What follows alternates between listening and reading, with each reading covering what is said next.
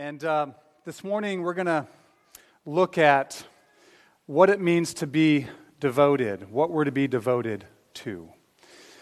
I don't know if you guys recognize this, but we as human beings were made for community. We were made to be together with other people and not just to be isolated and do our own thing. In the very beginning, when it was just Adam, after 6 days of God saying it was good, it was good, it was good, it was good, it was good, it was good, and all that he made, he saw a solitary, lonesome man and said, yikes. No, he didn't say yikes, but he said, it is not good that man should be alone. And so he made Eve for Adam. But from that time, ever since then, people have been gathering in groups. They've been gathering in communities. They've been forming communities. The first, obviously, is the family. But there's also villages and cities and religious organizations and clubs and sports teams and all sorts of groups that people gather together in. People have been organizing communities since the beginning of time. There's something in us that longs for this, and it's because the triune God made us. Think about this. God, for all eternity, has dwelt in community. Right? God the Father, Son, and Spirit has dwelt in community, and He's made us in His image, and so we were made for this. We understand that there's something not altogether right about the dude that wants to be out in the wilderness by himself and be left alone for his entire life. Right? We call that guy a hermit or a recluse or a loner, and usually we don't use those terms positively. Proverbs 18:1 tells us about this. It says, the man who isolates himself seeks his own desire, and he breaks out against all sound judgment. The one who isolates himself not only seeks his own desire, but he also loses touch with reality. He breaks out against all sound judgment. We were made for community. Now, interestingly, in our time, people have never been more connected with other people, never been more accessible to other people, and yet at the same time, many people who are so connected via technology and their smartphones are starved for real fellowship, for a real community, and often they're starved for it and they don't even know it because they're so connected. They have hundreds of friends, right? Facebook friends and whatever other platforms. The busyness of life, our own interests and activities that we pursue, and the illusion that we truly are connected via our phones and other technology, and not only that, but also our love for personal peace and privacy, all of these things are fracturing people, fracturing humanity. But my concern is primarily for the church. It's also doing something to us. So what does God call us to do that goes in the other direction? Here's what He calls us to: fellowship. He calls us to fellowship. Acts chapter 2 says that the first Christians after Pentecost, right, the Holy Spirit was poured out and 3,000 people were saved, plus the 120 that were in the upper room, and they, among other things, they devoted themselves to fellowship. The word fellowship, it's the Greek word koinonia. Perhaps you've heard that before. It means to share and participate in a common life together. We use the word fellowship, and I don't think it's wrong to use it this way, but we use the word fellowship just kind of casual hanging out. Let's watch a football game and chat about the weather, and we call that fellowship. The New Testament church, it was much more than that. They shared and participated in a common life together. Devotion to fellowship means essentially devoted to one another. Okay? Devotion to fellowship means devoted to one another, to each other. And the early church did this. They really did it. They did it really well. There's something we can learn from them. They met together often. They ate together.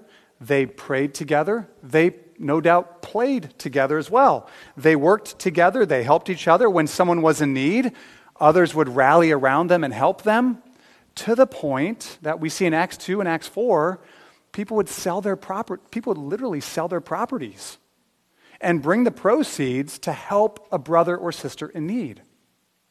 That was the depth of the fellowship that they celebrated together. Now, some have looked at that and said, oh, early Christians were a bunch of commies, right? They were a bunch of communists or socialists. They believed in the redistribution of wealth. Well, that's not how it worked. There was no government requiring it, right? Church government or civil government saying you must sell your things and give to the poor or anything like that. It was something they did out of the abundance of their hearts, out of love for one another, out of a deep sense of commonality and community fellowship. In the early church, because they did this, they were often seen as weird.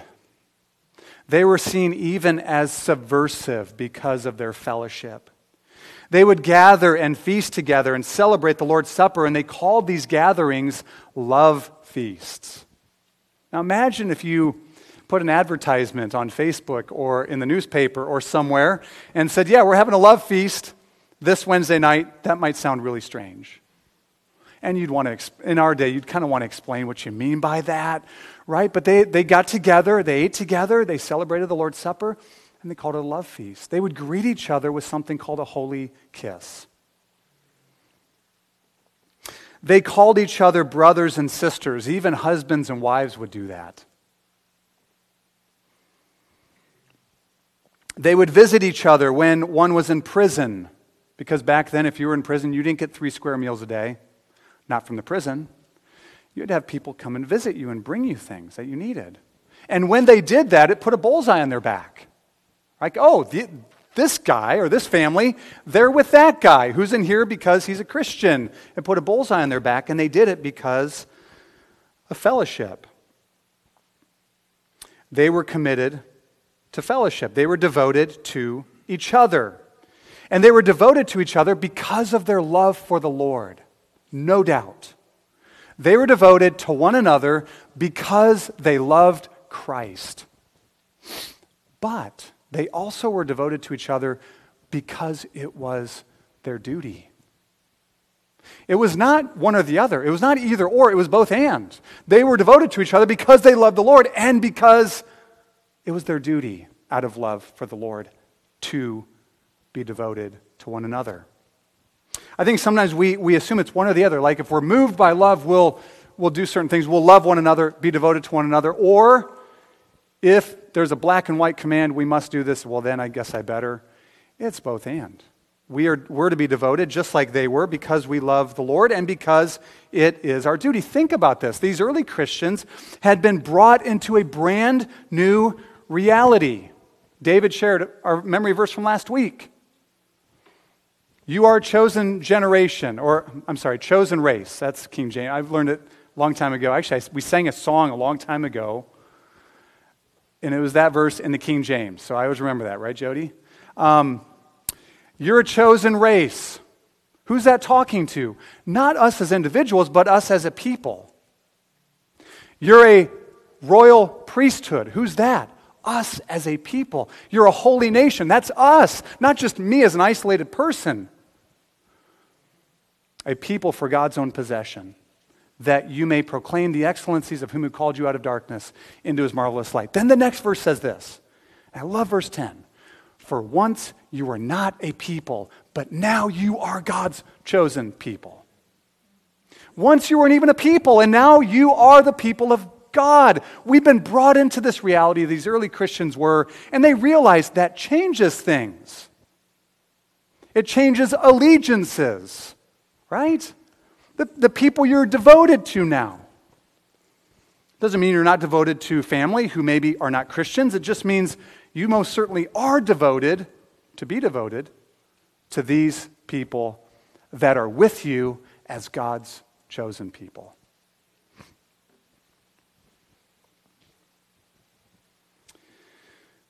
Well, as we come to Romans 15, the broader context of our passage addresses this.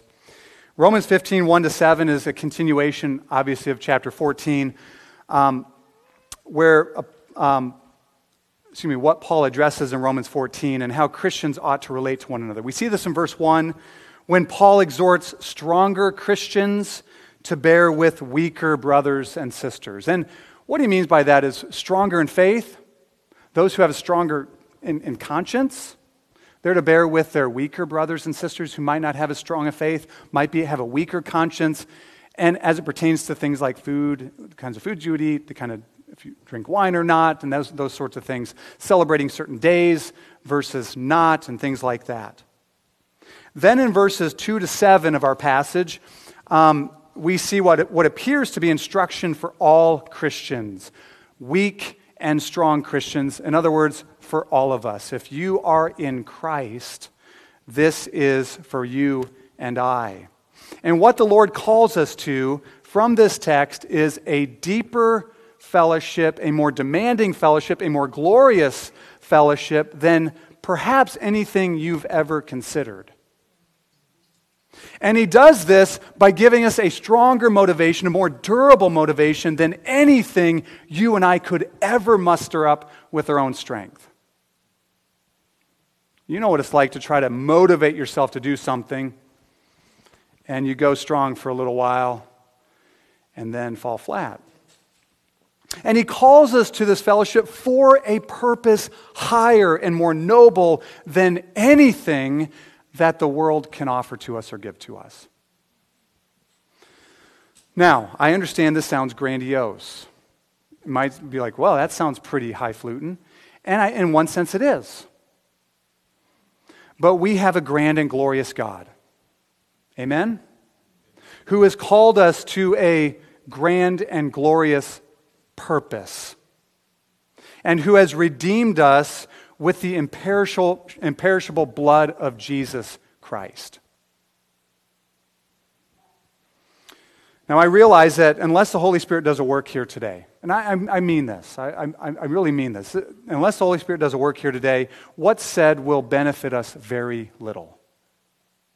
I recognize that. But here's my confidence and conviction, and I want it to be yours too. Okay? I want this to be your conviction, that it's not just you and I here today, that the living God is here among us. The Holy Spirit is here. He indwells every redeemed saint. He's here. Not only that, the head of the church, Jesus Christ, is here. He's here by His Holy Spirit. And that changes everything. Listen, if this is just a club with a bunch of people hanging around and one guy up front giving a talk, maybe it'll inspire us for a little bit, maybe not. Take it or leave it. But if God is here, if Christ is here, and if His Word is opened, when His Word's opened, He speaks. And we should have ears to hear. We should want to have ears to hear. That's my conviction, is that He's here. The Lord Jesus Christ, when the book is opened, is speaking to us, and His sheep hear His voice. So, from this passage, I think Christ shouts to us three things. One, the call to fellowship. The call to real fellowship. Two, the motivation to give ourselves to the fellowship. And three, this high and noble and wonderful purpose for our fellowship. So let's take these one at a time. First, the fellowship. The fellowship. We are called to fellowship. We are called to this common, shared participation in life together. This text is so rich, I think, in how we are to interact with one another. The church is not an organization primarily about expressive individualism, which is kind of the meal of the day in our society. Everything's about me expressing myself. Everyone gets to express his or her inner rock star. That's not what the church is about, and I think we understand that. But the church is also not primarily an avenue for business ventures and meeting people of like-mindedness to get involved in business together and finding a future husband or wife, or getting connected with nice people who are interested in similar hobbies. Now, all of those things happen, and praise God for it. And they should happen in the church. But that's not the primary reason we gather. So how do we participate in the fellowship? Well, the first thing we see is that the fellowship is primarily about seeking the good of others. It's about seeking the good of those that you're gathered with. It's about seeking the good of one another. Verse 2 says this, "Let each of us please his neighbor for his good to build him up." Let each of us please his neighbor for his good to build him up, okay? Let each of us please his neighbor. This is what we're to be about. Now, of course, this is not talking about people pleasing in the negative sense. You guys know what a people pleaser is, right? Sometimes I can be one, right? And Paul's not talking about that. That's negative, to kind of have a craven desire to have everyone like you, so you do whatever you think is going to please them so they like you better. That's not what Paul's talking about. In fact, to do that is actually to go in the opposite direction than a servant of Christ would go. You can't be a people pleaser in that negative sense and be a faithful servant of Christ. Here's what Paul said in Galatians 1. He said, "For am I now seeking the approval of man or of God? Or am I trying to please man? If I were still trying to please man, I would not be a servant of Christ." There's a certain kind of people pleasing we want to steer clear of completely. The point in our passage of pleasing one another is working not for your own advantage, but for the advantage of your brothers and sisters. It is to put others first. Imagine the spirit of fellowship when everyone, and we've probably tasted this, imagine the spirit of fellowship where everyone is genuinely and eagerly putting others first, working for the good of others. Listen, we don't just show up just to take up space, just to do our religious duty to God. Okay, well, I know we should go to church, so let's go to church for an hour and 15 minutes and then get out of here as quick as we can. We're not doing that. We're also not gathering to see what others can do for us. We're gathering to benefit others. We gather for the good of one another. The spirit of fellowship, when that happens, is so sweet, so precious, so rich. So this kind of pleasing people is putting others before self. This is what Paul has in mind when he says, please your neighbor, work for his or her good. And that's drawn out in verse 2. Now, of course, limits are put on what it means to please others as well. I think we see this. Let each of us please his neighbor. What's the next phrase? For his good, to build him up. That's the point. That means putting others first, means working for their ultimate good, working for them to be built up in Christ, encouraged, strengthened in Jesus Christ. Of course, truth can't die in the name of putting others first. Biblical morality can't be executed for the sake of pleasing others. Of course. In fact, an understanding of good, which we get from God, God knows what's good for us. We should seek to do good to others according to what God says is good. We should seek to build others up according to how God says people are to be built up. That's to help us understand and give shape to how we're to seek to do good to others. Listen to what Paul said in 1 Corinthians 10:33. Now, he's talking about how he sought to do this for unbelievers, but there's so much here for us in the context of the church as well. He said, I try to please everyone in everything I do, not seeking my own advantage, but that of many, that they may be saved. That's the aim, right? I try to please everyone in everything I do. Not seeking my own advantage, that's pleasing others, right? Not pleasing myself, but pleasing others, that they may be saved.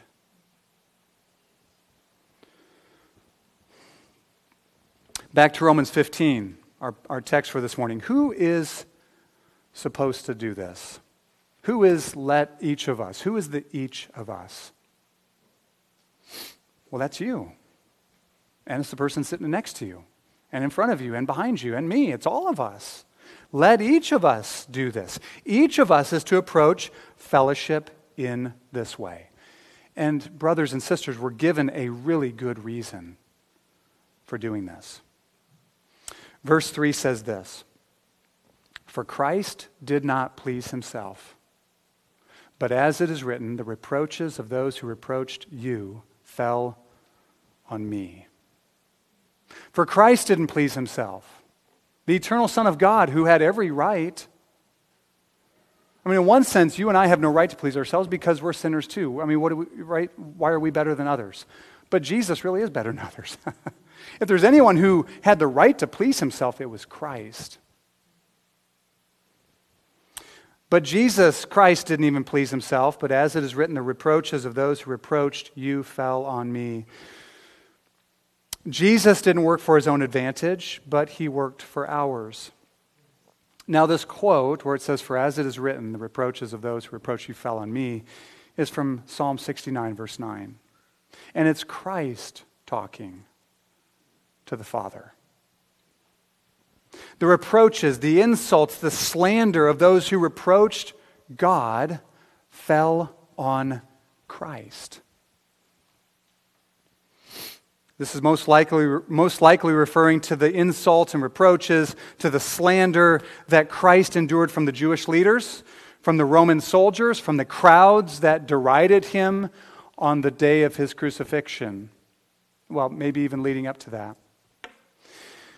Now, I don't know about you, but it's easy to think about the events that led to the betrayal and crucifixion of Jesus and think to ourselves, I never would have done that. What those crowds did. I never would have done that. I can't believe they did that to him. You ever think that before? I think I have. I think when I'm more sober, I'm like, I don't know. Maybe I would have gone along with the crowds. There's an old song called How Deep the Father's Love. Last week when we did Lord's Supper, I said to Alyssa, I really wanted to sing that at the end. But I didn't get up and try to lead that with my... Anyways, there's an old song, How Deep the Father's Love. There's a verse in it that I think gives us a more humble sense of ourselves and our own culpability in the crucifixion of Christ, even 2,000 years later. And perhaps what we would have done had we been there. Here's how it goes. Behold the man upon the cross, my sin upon his shoulders. Ashamed, I hear my mocking voice call out among the scoffers. It was my sin that held him there until it was accomplished. His dying breath has brought me life, and I know that it is finished. The point of this quotation in Psalm 69:9 that Paul uses here in Romans 15 is clear.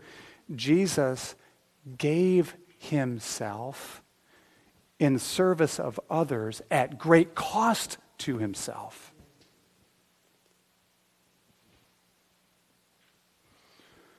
An early church father named John Chrysostom said this about this verse, about this usage of Psalm 69:9. He said, Jesus had the power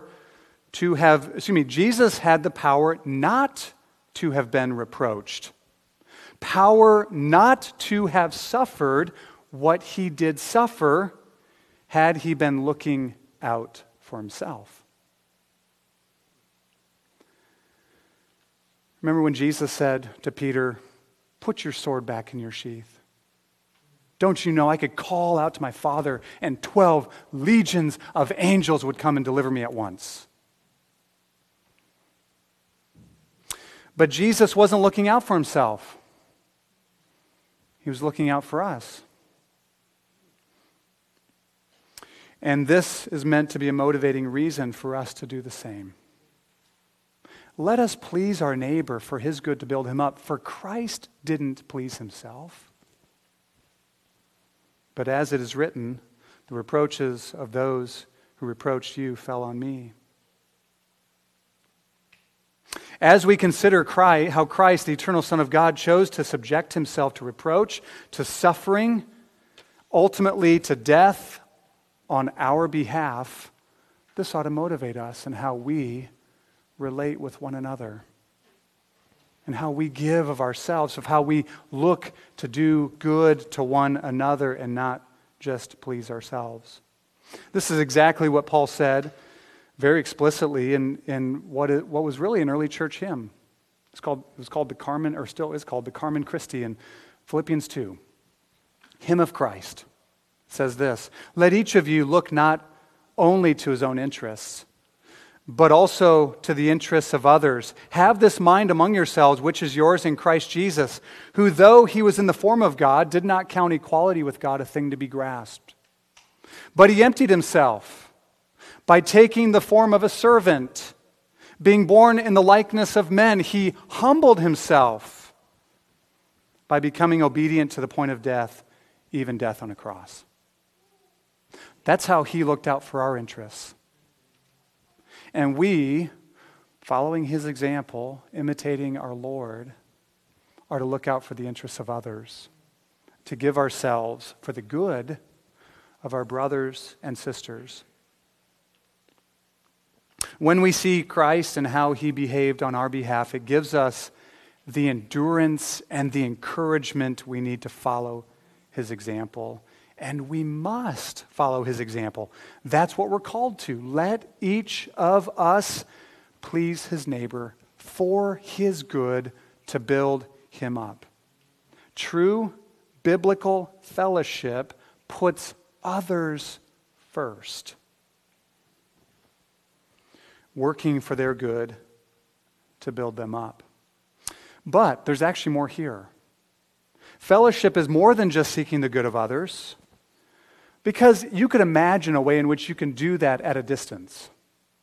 I'll do good to others, but I'm just going to keep them at a distance from me.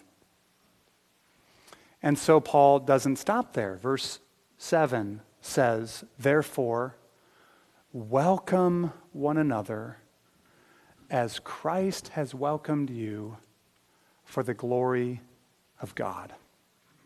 Welcome one another. Some translations say accept. For some reason, I don't like that translation. Maybe it's just because of the way we use the word accept in our society today. Just accept me for who I am. You got to accept everybody and everything they believe and everything they do and all of that. Well, but it's a fine word. Accept, welcome.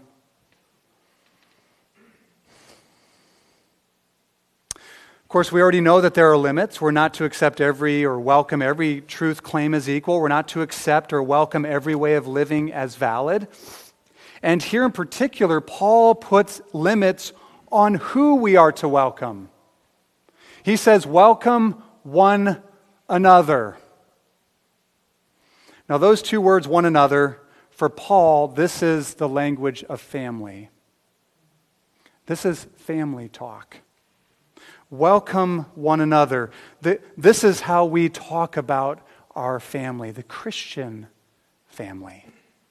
In Paul's letters, he uses the two words one another dozens of times. And other writers do too, Peter and John and James and so forth. But Paul especially loves this construction of how Christians, how the family of God is to relate to one another. How brothers and sisters in Christ are to relate to one another. So we have commands in the New Testament, Paul's writings, such as forgive one another, or love one another earnestly from a pure, that's actually Peter, earnestly from a pure heart, or bear with one another, or bear one another's burdens, or show hospitality to one another.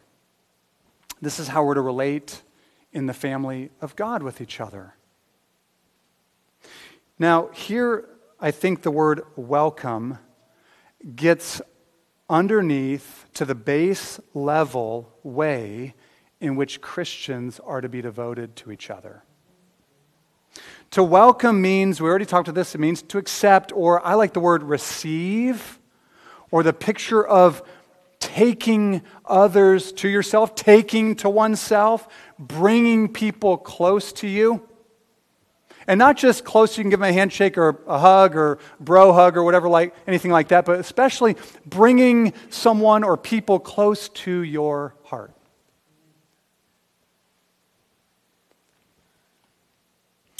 And in order to do that, you and I need to be large-hearted toward other people. We need to have a large heart toward people. Not be closed-hearted toward others, and especially our brothers and sisters in Christ. Of course, there are differences in a church. There's all kinds of differences in personalities and age differences and background differences, how people were raised, and sometimes terribly how people were raised and the heartache people have experienced. There are differences in ethnicities. And interestingly, as you go through Romans 15 later, that's what Paul addresses, how Jew and Gentile, God has brought them together. There are differences in how some of us understand certain truths. Of course, there are central things that we must hold together, but there are secondary and even tertiary things that we don't necessarily agree on.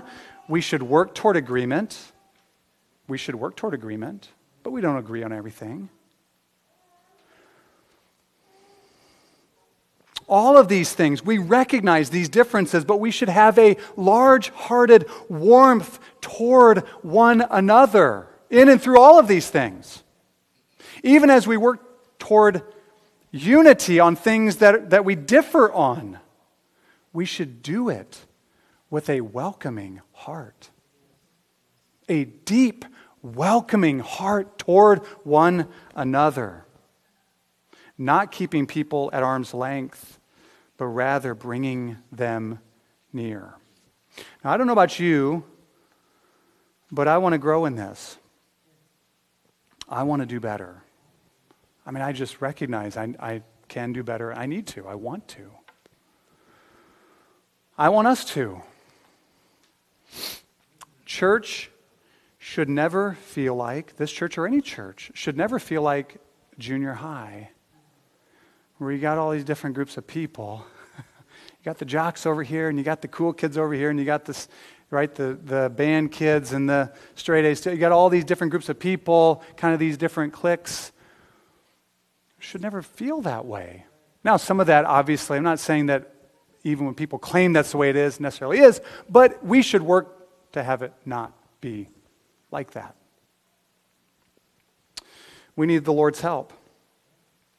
And thankfully, we're shown the way forward.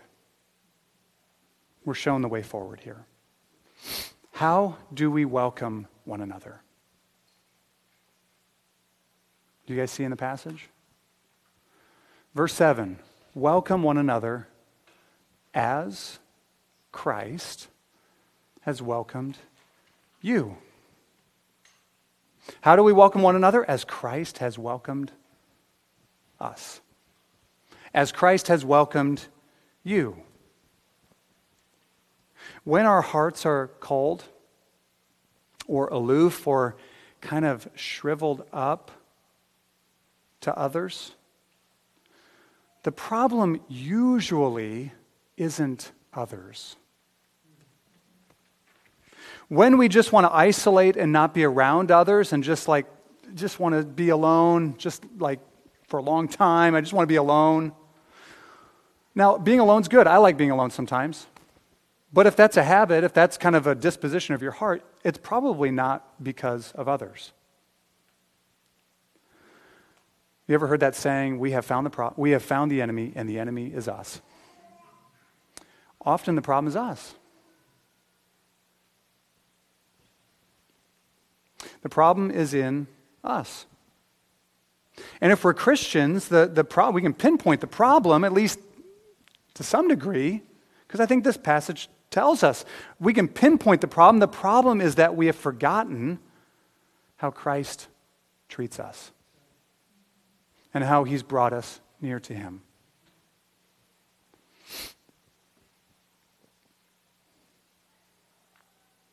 To the degree that you and I know and experience the rich welcome of Christ unto himself, we will be welcoming people to them. Of course, we have different personalities. Not everyone's warm and bubbly like Ashley Luce. I mean, I get it. Like, not everyone's like that.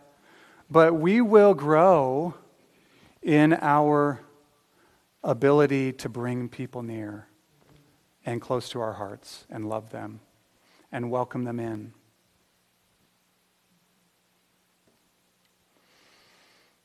Listen to the words of the Lord Jesus Christ.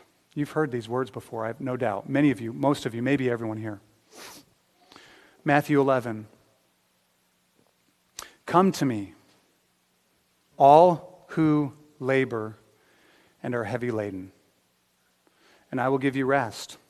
Take my yoke upon you and learn from me, for I am gentle and lowly in heart, and you will find rest for your souls. For my yoke is easy and my burden is light. Jesus said, come to me. Are you heavy laden? Do you labor? Are you weighed down with sin? Are you weighed down with anxiety and burdens? Jesus said, come to me. And let me ask you, have you come to him? And I'm not asking if you vaguely believe in Jesus. I'm saying, have you come to Christ? Because if you haven't, if you don't know if you have, oh my goodness, stop the brakes. That's what you need to do today, is to come to Jesus for salvation and for rest for your souls. But my guess is most of you would say, yes, I've come to him. Praise God. How did he receive you when you came? Did he receive you half-heartedly? Did he receive you reluctantly? Did he hold his nose when you came near? Yeah. Is that how he did it? No. Really, the picture we have of how Christ receives us is the picture of the prodigal son. How did the father receive his shameful, reckless, sinful, and smelly son? He ran to him. He put his arms around him. He didn't hold his nose. He put his arms around him. He kissed his neck. Imagine the smell. He'd been working with pigs. He put a new robe on him. He put sandals on his feet. He put a ring on his finger. And he called a servant and said, kill the fatted calf. We are going to feast tonight. My son has come home. That's how, when we come to Christ, that is how we are received. Maybe the problem is, now I grew up in the church. Sometimes the problem is, it's like, yeah, but I don't know. I don't think I smelled like the prodigal son. I think I'm probably better than him. Maybe I deserved it, kind of, because I'm a pretty good person. But it's a picture of all of us, with our stinking sin, coming to Christ, and him embracing us and bringing us close.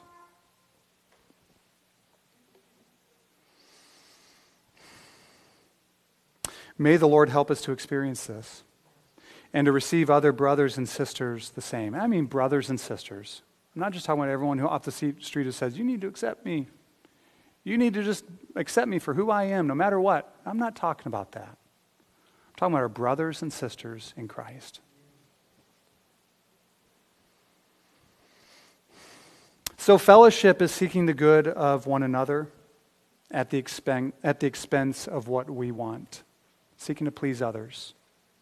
It is welcoming one another, bringing others close, because that's how Christ has welcomed us. Well, to help us pursue this, I think we need to know what the purpose is. What is the point? What's the aim of all of this? And we see it in the last phrase of our passage this morning. What's the ultimate aim? The last phrase of our text, everything drives to this. Welcome one another as Christ has welcomed you for the glory of God. The highest aim is not even the good of people. Your good and my good. Now that is an aim, no doubt. But it's not the primary aim, it's secondary. It's not the ultimate aim.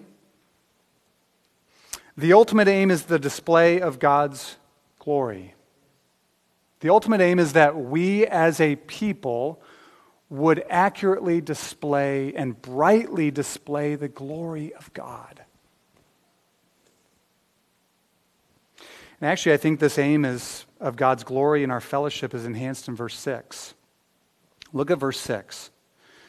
It says that together with one voice you may glorify the God and Father of our Lord Jesus Christ.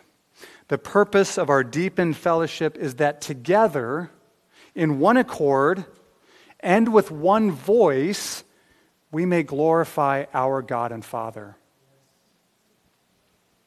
Our fellowship can shine a spotlight on the glory of God. It can magnify the glory of God. Unfortunately, our fellowship can also shine a negative light on maybe what God's like. It doesn't really tell what God's like, but it can give a wrong impression about what God's like. Our common togetherness is to be such that with one voice we glorify God. Well, this phrase, with one voice. I mean, Paul, he doubles up on this idea of togetherness, right? In one accord, with one voice, or together with one voice. Some translations, instead of together, it says in one accord. In one accord, with one voice, we may glorify God. Ultimately, I think it means that we have one message. That in everything we do, I'm not just talking about message that's preached, in everything we do, in our fellowship together, we are communicating something. We want to communicate something. When there's such a togetherness in the Spirit, in Christ, committed to God's Word, devoted to each other, we speak and communicate as one person, in one accord, together.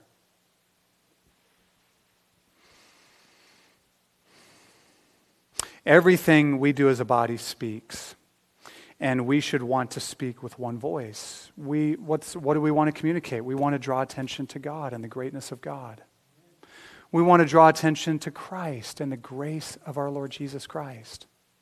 We want to draw attention to the loveliness of our Savior and what He's done for us. We want to draw attention to the glory of God, that He is high and lifted up, that He is King over all the earth. We want to draw attention to these things. And when we do, as one person, we have one voice and do so. We actually see a picture of this in Acts chapter 4. I think it's very fascinating. Peter and John had been arrested for preaching about Jesus. They were brought before the religious leaders of the Jewish people, and they were warned, stop preaching Christ. And then they were let go, and they were threatened. And here's what it says. When they were released, they went to their friends and reported what the chief priests and the elders had said to them. And then listen to this. And when they heard it, they lifted their voices in one accord to God and said. I remember some years back, I read that, and it's like, well, we have the prayer written there in Acts chapter 4. And I don't think they all just supernaturally had a download of what they were to pray together, all in unison.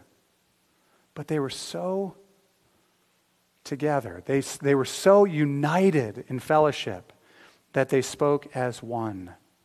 They lifted their voices together with one voice. They prayed. You know what it's like to be in a prayer meeting? When there's such precious unity. That like everything your brother or sister's praying, you're like, amen, amen, amen, amen. That's what it's like. Instead of like, ooh, I'm not sure. Oh, yeah. Or maybe Josh needs to like not pray so long or whatever. I mean, no. But like just amen to everything. That's praying in one accord. That's having one voice. We know this is what glorifies Jesus. Jesus prayed in John 17, the glory, Father, that you have given to me, I have given to them, that they may be one even as we are one, I and them and you and me, that they may become perfectly one, so that the world may know that you sent me. That's speaking and communicating with one voice for the glory of God. Highlighting, displaying the glory of God. Jesus is praying for something deep. Not fellowship based on some superficial standards. Like let's just brush aside things that we should work on. No. Something deep. Also not a coerced togetherness, but a deep togetherness, a real fellowship of zealously seeking the good of each other. Large-hearted toward one another, receiving one another, bringing people close, following the example of Christ, motivated by his heart. And interestingly, this is, I think we see a prayer in these verses. Paul prays for that. Look at verses 5 and 6 and how they connect.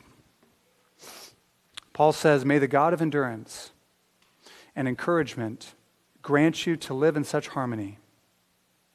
The word harmony means to be of the same mind. May he grant you to live in such harmony that with one another, in accord with Christ Jesus, that together you may, with one voice, glorify the God and Father of our Lord Jesus Christ. You ever just wanted to encourage somebody and you just say, well, may God give you strength? What is that? Well, it's kind of a hope, kind of a prayer, isn't it? I think that's what Paul's doing here.